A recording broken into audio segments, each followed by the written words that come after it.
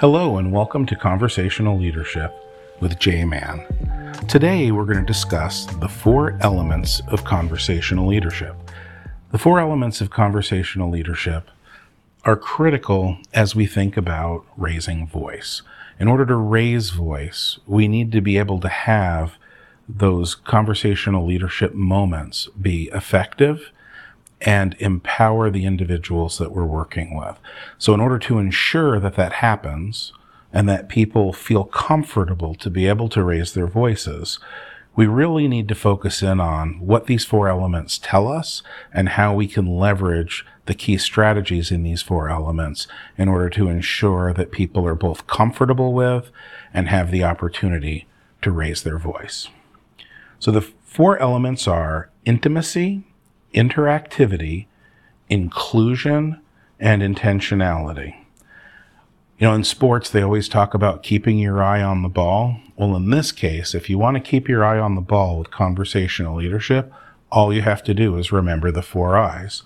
Again, they're intimacy, interactivity, inclusion, and intentionality. Let's start with intimacy. Intimacy is critical for leaders because it allows them to build closer, stronger relationships with people and create comfort for those individuals to be able to be part of conversations. And so the way that leaders are able to really effectively increase their intimacy is by using 3 different elements. In fact, in a great article on igeos.net, they look into, does good leadership include intimacy? And one of the key concepts that they come to is a formula that they've developed, which is I equals T plus V plus A. I, of course, is our intimacy. T is transparency. V is vulnerability. And A is acknowledgement and affirmation. So let's look at each of those elements. First, vulnerability. A lot of times leaders are afraid to be vulnerable. They feel like showing vulnerability is showing weakness, and people often find that it's more important to appear to be strong, to be right, to be infallible. No one is infallible. No one is always right. And so we're really just giving ourselves a false sense of heightened importance when we try to place those things on ourselves. And as leaders, we're not the most important individual in the organization. In fact, we're not here to be lauded. We're here to support the efforts of others. And that's where, when we get to acknowledgement, that's where that acknowledgement comes in, because we should be lauding those on our team, not expecting adulation from the people who we're supporting in our environment, in our organization. So as we look at vulnerability, when we're vulnerable, when we admit to our discomfort with certain situations, or where we have concerns, or areas where we might have made mistakes, or we're concerned that we made mistakes, what we're modeling for people is that it's less important to be right than it is to be a learner. It's less important to always have the correct answer than it is to experiment and find out what the best methodologies and practices are. We want to open our organizations up to be available for transformative impact. We want to create an environment where we feel like we're comfortable with others taking risk, and we're making others comfortable with that same risk. By showing vulnerability, we're saying that imperfection, innovation, engagement, and motivation are what we're looking to see maximized. And those things, particularly the acceptance of imperfection that leads to innovation, are really important in order to improve our practices over time. In order to have an iteratively improving environment, we need those elements. And engagement and motivation are absolutely critical, because sort of dispassion or apathy are the things that will destroy an organization faster than anything else. So when people are engaged and motivated, they are going to be more effective. They're going to find more solutions to problems, and they're going to find better ways to do things. And in fact, for us in education, we have multiple layers of this. We need our leaders to be engaged and motivated. We need our teams to be engaged and motivated. And we need our students to be engaged and motivated. A teacher who's not engaged and motivated is not going to be the most effective teacher. But in that teacher's classroom, any of the students that are neither engaged nor motivated are going to be able to find high levels of success, because those are critical components to being successful in any endeavor, whether it's learning or whether it's the development of tool sets and resources and lessons in order to support students in their learning, or whether it's development of a strategic plan or goals or an IAP. Without that engagement and motivation, whatever we produce is substandard. So we really want to create an environment where we're supporting those concepts. And in order to do that, vulnerability is an absolutely critical element. When we look at transparency, transparency is really a lead-in component to vulnerability. When we're not open and honest, it's hard to build strong relationships, and it's impossible to be vulnerable. And in fact, in my mind, transparency and vulnerability together are what build trust. So when we're transparent and we're open and we're honest, and then we are in admission of our faults, failures, foibles, concerns, fears, we can build relationships with people where they can trust us because we create a sense of genuineness.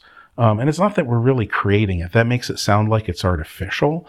But when we can come to places of high transparency and high vulnerability, we really are at that point being someone who is warmly engaged with others, who's approachable by others, and is able to build stronger, more trusting relationships. There's a great book by Stephen R. Covey, the son of Stephen Covey, who wrote the original 7 Habits of Highly Effective People, where he drills in on what he calls the speed of trust.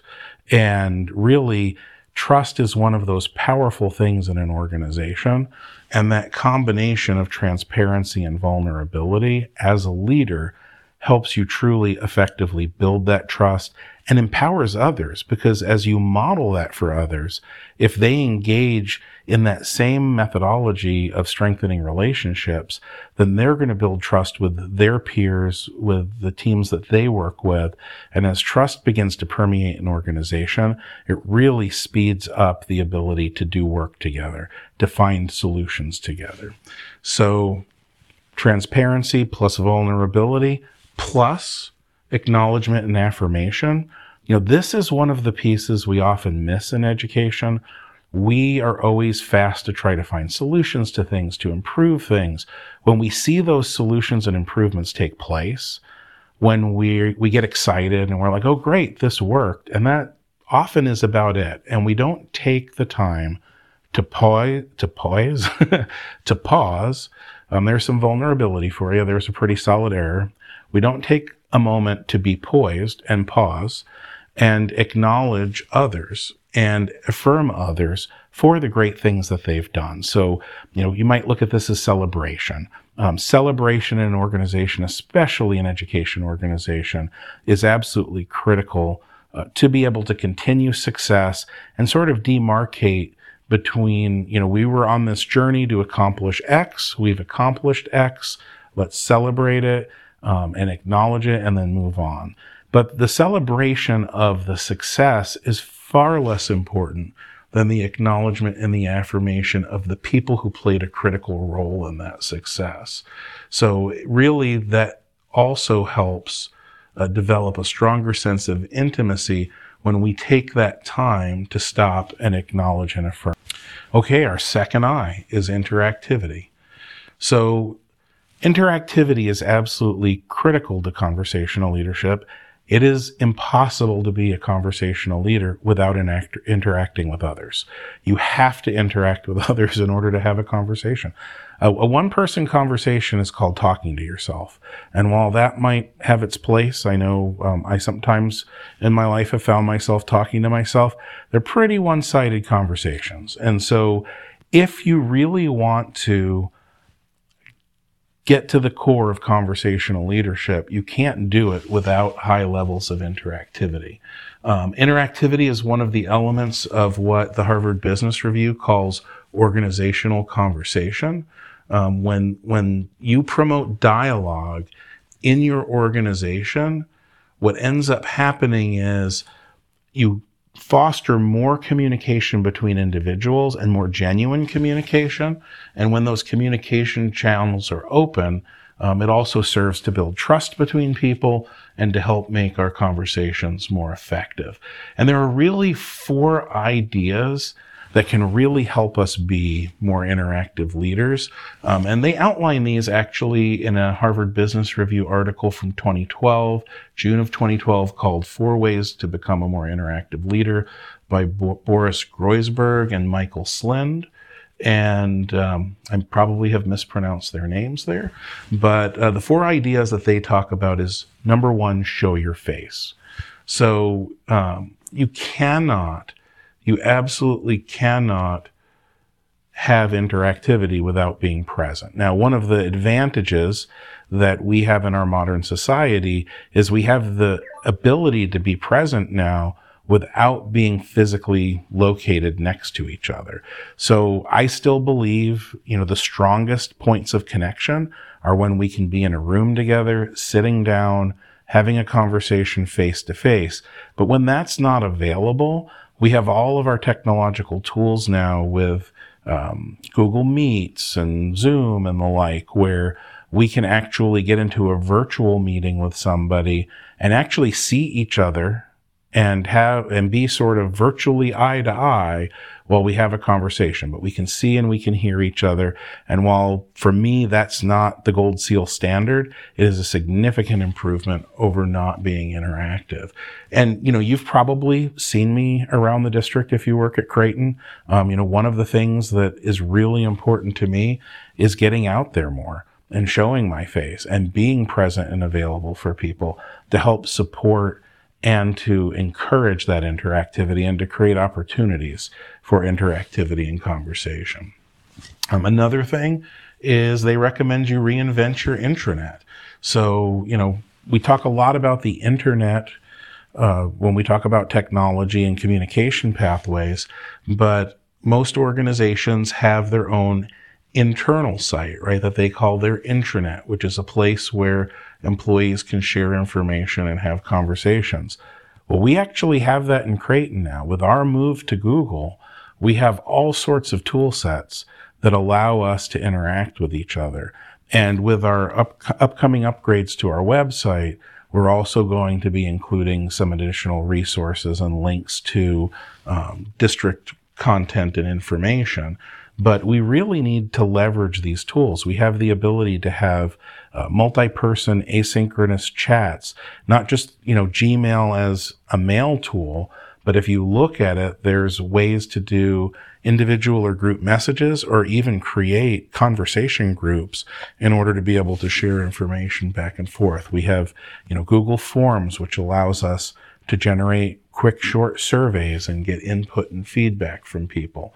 So being able to leverage those technology tools is another way to ensure high interactivity in your organization. And then number 3 is my favorite, which is to cultivate conversation. When you take active steps and you nurture a safe, open culture, that creates open channels that leaders can use in order to ensure that people have a comfort level with coming to them and sharing their excitement, their concerns, their ideas, opportunities. And so by creating those conversational environments, by actually cultivating conversation as part of our organization, what it allows us to do is ensure that those conversations are actually happening and that people have comfort to be able to engage in those conversations. It ties back to intimacy. That comfort level is created by that formula, I equals T plus V plus A. And then the last one that they recommend is pulling the plug. And now this is going to sound very contradictory to item number 2, right? We talked about technology being a tool set that can create two-way conversations. particularly for larger organizations where it's difficult for people to get together physically. But we also sometimes need to make sure that when we have those opportunities to have those in-person, face-to-face conversations, that we're not distracted by the technology. What you don't really want to be doing is engaging in a deep conversation with someone while you're reading email or looking at your phone or looking at your, watch that's got messages popping up on it.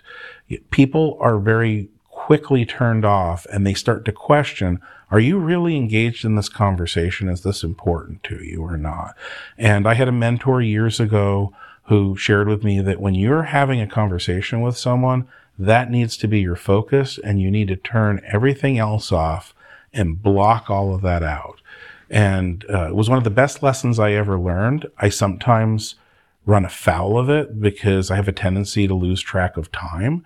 And when I'm ignoring all those technology devices that might be trying to warn me that I need to be someplace else while I'm in the midst of a conversation, that can be a bit of a challenge. And, for each of us, we need to find our own ways to navigate those types of challenges. But I can tell you with honesty and sincerity that one of the best things I've ever done in my life, not just from a career perspective or a leadership perspective, or in trying to support and engage in conversational leadership, but just for warming my own heart, for filling my own bucket, for making my soul happy.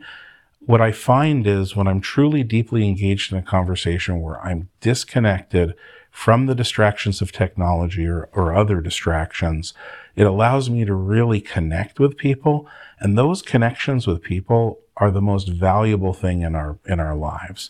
I'm not trying to get deeply philosophical or religious in any way, shape, or form, but I really do believe that if we were to think about our purpose as human beings, fundamentally, it's how we connect with and impact the other human beings around us.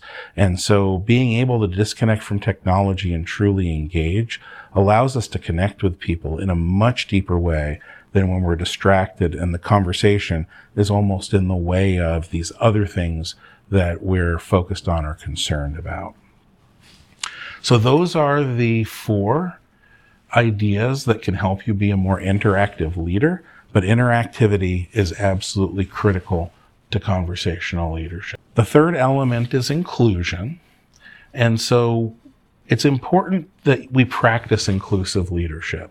When we think about it, when we're having conversational leadership, one of the important things is that we need to be able to understand where other people are coming from. You sometimes hear this talked about as like cultural competency, but I'm going to break it down to something more basic. I really think it's about compassion. I think compassion is fundamental to our ability to understand what other people are going through and to connect with them not only emotionally, but be able to understand what they're trying to express to us and also to be in a position to work through concerns or issues with them to reach a place where we can determine what would meaningful action be in order to resolve this concern or to make certain that their needs are met or that they're being supported properly. Very often, when we're not focused on inclusion, we will forget about compassion and empathy, and we won't necessarily engage deeply with people. But when we focus on being compassionate human beings as part of the deep conversations that we engage in, then we're able to actually engage people more deeply and be more compassionate and more empathetic to whatever it is that's the core of the conversation that we're having at that time. And so in order to ensure inclusion, there's actually a great set of 7 acts that it comes from the Center for Creative Leadership. They call it the 7 acts of inclusion. The first act is to deepen self-awareness. The second is to foster social awareness. The third is to reveal gaps in understanding. The fourth is to listen to understand. Now, this fourth one may sound familiar in an earlier episode of this podcast We talked about the 7 habits of highly effective people and the concept of seek first to understand and then to be understood. So we see a lot of these key leadership ideas repeat themselves throughout. And a lot of times people will say, oh, there's all this different leadership stuff. What should I pay attention to? We pay deep attention to it. It's all interwoven throughout. So this is a place where we see that 7 habits concept come back to us in the 7X of inclusion as listen to understand. 5 is to create connections. 6 is to lead with courageous vulnerability. Again, there's that vulnerability. It loops us back to the concept of intimacy, and vulnerability, again, was part of that formula of intimacy equals transparency plus vulnerability plus acknowledgement. And then the 7th one is to invest resources. So let's take a brief look at each of these 7 acts of inclusive leadership. First one, again, deepen your self-awareness. What happens when we deepen our self-awareness is we build a stronger foundation of understanding. It might be simple things like asking for feedback or admitting our own mistakes and failures or reflecting on our own background or social identity. You really need to know yourself before you can engage with and know others. And so being honest with ourselves is very important. When we are vulnerable, that does help create that honest space and helps us understand ourselves better. And so this is where getting to that high level of self-awareness, I think, is really critical for effective leaders. But one of the tricks to it, I really think, is metacognition. And so to me, in order to really deepen your self-awareness, what you need to do after you've had an interaction and you felt like it went particularly well or it went particularly poorly, you need to metacognate. You need to think about, where did I go wrong? What could I have done better? What didn't feel right about this? And if there are others that are there present with you, engage them, get their point of view and perspective. And really, again, this is where becoming a vulnerable leader is a huge advantage, because when we can metacognate and we can see ourselves more clearly and create those high levels of self-awareness and what some of our challenges might be and what some of the lenses and filters we see the world through might be, we can be more effective in our communication with others. Number 2, the fostering of self-awareness. Number 2 is fostering social awareness. When we bring our self-awareness together with social awareness, what it allows us to do is engage our emotional intelligence. Social awareness is really where we have a stronger sense of understanding of the social circumstances that we're engaging with someone in, understanding another's culture, understanding another's perspective, understanding another's point of view. And really, one of the best ways that we can ensure that we have an environment that can be inclusive, where there can be strong social awareness, is to build a culture of respect in an organization.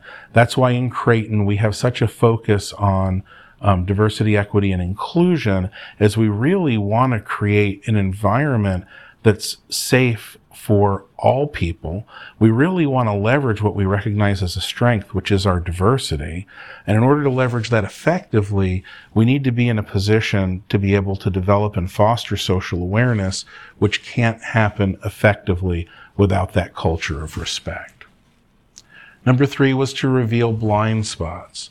So when we talk about our daily interactions with people, we're often going to be exposed to new information. And there are going to be times when we may realize that we don't understand where someone's coming from or what a particular issue or concern is. And, sometimes our default for that is to go into a negative space and maybe make fun of something or just dismiss it out of hand.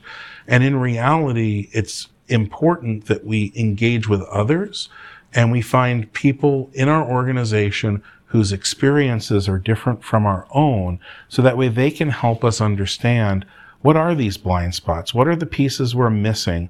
What are the components we don't understand? So when we have a circumstance like this, we know who our go-to people are to say, hey, I just learned about this. I don't really understand at any level of depth its impact, or I don't understand it clearly. Can you help me understand this? Can you help me find my blind spots? Even to the extent of just empowering others to be able to point out to you when you have blind spots. I mean, those can be cultural, they can be generational. It can be something as simple as, you're not somebody who's familiar with the latest social media tool that everybody's engaged in. And, you reach out to a colleague who utilizes that tool. Like, you may not understand the cultural relevance of it or the impact that it has on society or your organization. Number 4, listen to understand. At the end of the day, it goes beyond active listening. And what you really want to do is create a comfortable environment for people to share with you. And you want to make sure that people are able to express their underlying feelings and values. Because when they're not providing the facts in conjunction with those underlying feelings and values, we may look at those at a very surface level and not really understand the context. And then we really need to empower and engage them to be able to share the facts plus the underlying feelings and values attached to those facts. Number 5 is creating connections. And the key to creating connections is that in order for us to be more effective in having strong inclusion, so that way we know who we need to reach out to, as we continue to include others. So when you build breadth of social connections, it makes it more likely because those connections already exist. This also ties into the speed of trust, the concept that you already have these relationships established, help you get deeper into conversation faster. It helps support the concept of listening to understand because you have a stronger feeling, because you know more, you're more socially aware of these connections that you've already established. But it's also very, very important, much like you would want financial portfolio for yourself. You don't want to have everything in one stock and then that stock tanks and there goes all your wealth. That variety of people, that diversity of opinion and perspective, diversity of individuals really enriches your life as well as your ability as a leader. And then number 6 is to lead courageous vulnerability. And again, this is, we won't delve too deep into this because we've talked a lot about vulnerability already during this particular episode. But what's really important is not only being vulnerable, but to be able to sometimes step into those places where you feel weak and do so courageously. I also think it's important to be vulnerable and be able to admit that it's a place where you feel weak. One of the things I've tried to do in my life and career that I feel has really helped me is I will very often sit with people that I feel less comfortable with or that I don't know as well. I will very often engage in activities that I know this is not an area of my strength. I'm going to do something that's outside my comfort zone. And by doing those things, it's really helped me develop a sense of it's okay to do things where you're not the best. You don't have to step into areas where you're going to be successful. It's just important that you admit those places where you are more vulnerable. And then the last one, or number 7 here, is to invest resources in inclusion. And investing resources in inclusion, when we talk about resources are a lot of different things.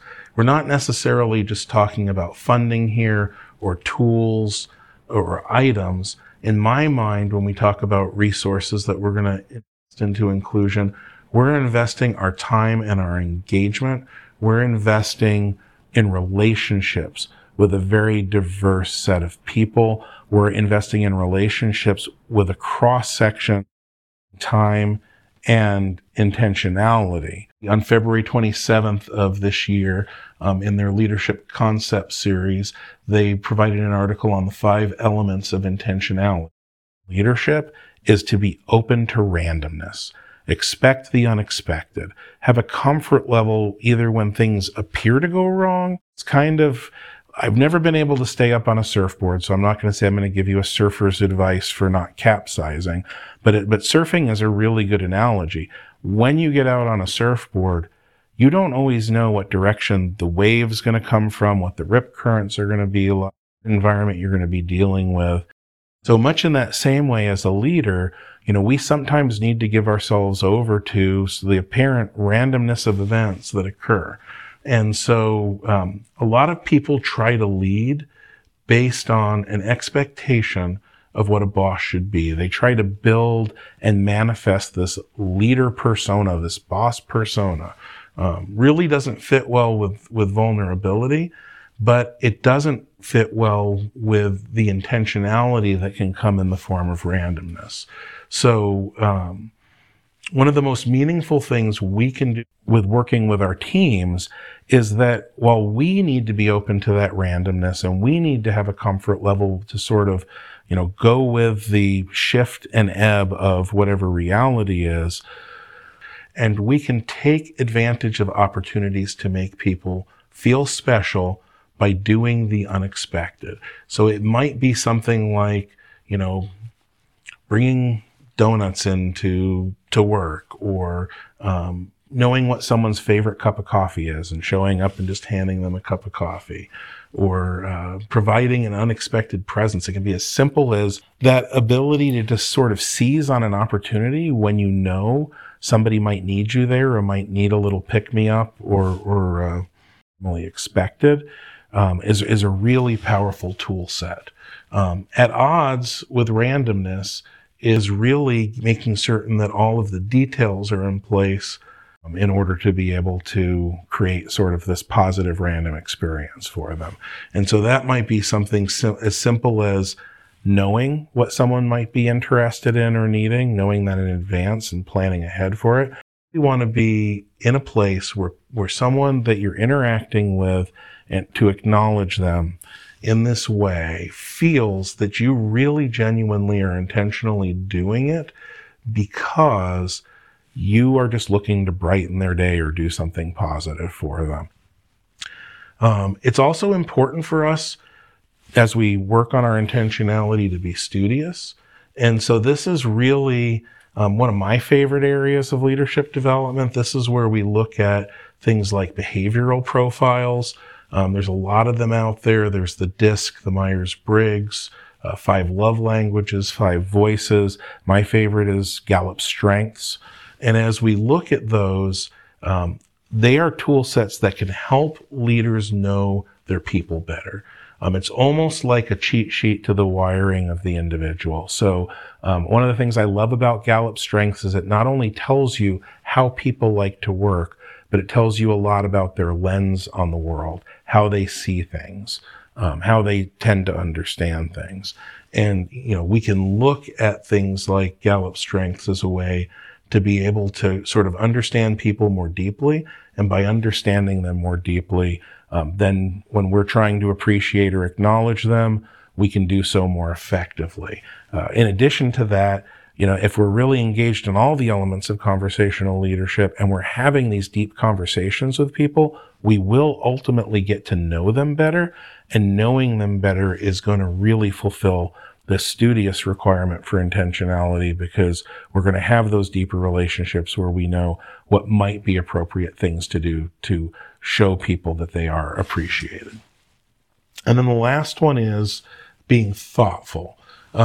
Once we're studious and we sort of understand where people are coming from, our intentionality can really be powered up through thoughtfulness. So, when we bring that random drink, like when we know, this person likes a cup of coffee with no cream, but 2 sugars, or when we know, this person doesn't like coffee, but they really would appreciate an iced tea. And we're able to be thoughtful and think about, hey, this would be a day this person could really use a pick-me-up. I'm going to bring this for this person. Or it might not even be giving something like a beverage or bringing in a snack or anything like that. It might just be stopping by and checking in on a person. We know they're going through something tough in their life right now, or we know, their child, broken arm the other week.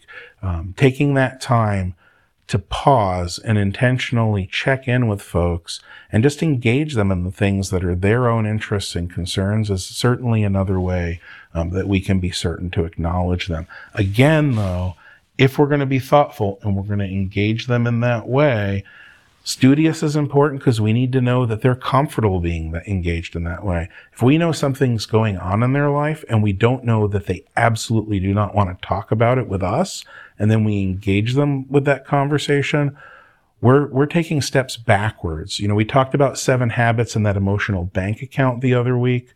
And in that emotional bank account, for every withdrawal, it takes like 5 deposits to really catch that up. So when we make a misstep and we engage someone in a way that they're not comfortable with, it takes a lot more effort to recover from that. So by being studious, by having those pure motives, by tightly planning things out when we show up to have this random thoughtful moment with them, that's how we make that moment powerful and positive, and we make it a deposit into that emotional bank account as we continue to build the relationship with them. And of course, we want to build that relationship throughout that network we talked about earlier, that diverse network of individuals, so that way we're creating an inclusive environment with a broad range of people with all different perspectives, where we can have deep conversations steeped in context and leverage those deep context-laden conversations to really come to understand each other and understand the challenges we face and how we can work together to overcome those challenges, and how we as leaders can support people in order to make certain that they feel comfortable and that they feel appreciated and that they're able to both feel and be successful in our organization. So the 4 elements of conversational leadership, in my mind, are absolutely critical to a leader being effective for an organization. And we're all leaders. Don't forget, leadership comes from within. So any day, with any group of people you're working with, you are always one of the leaders at the table, and leveraging the 4 elements of conversational leadership will help you be a more effective leader and create more success for yourself and the team that you're working with. Thank you for taking the time to listen today, and really excited to have some deeper conversations with you soon about raising voice. Thanks again, and take care.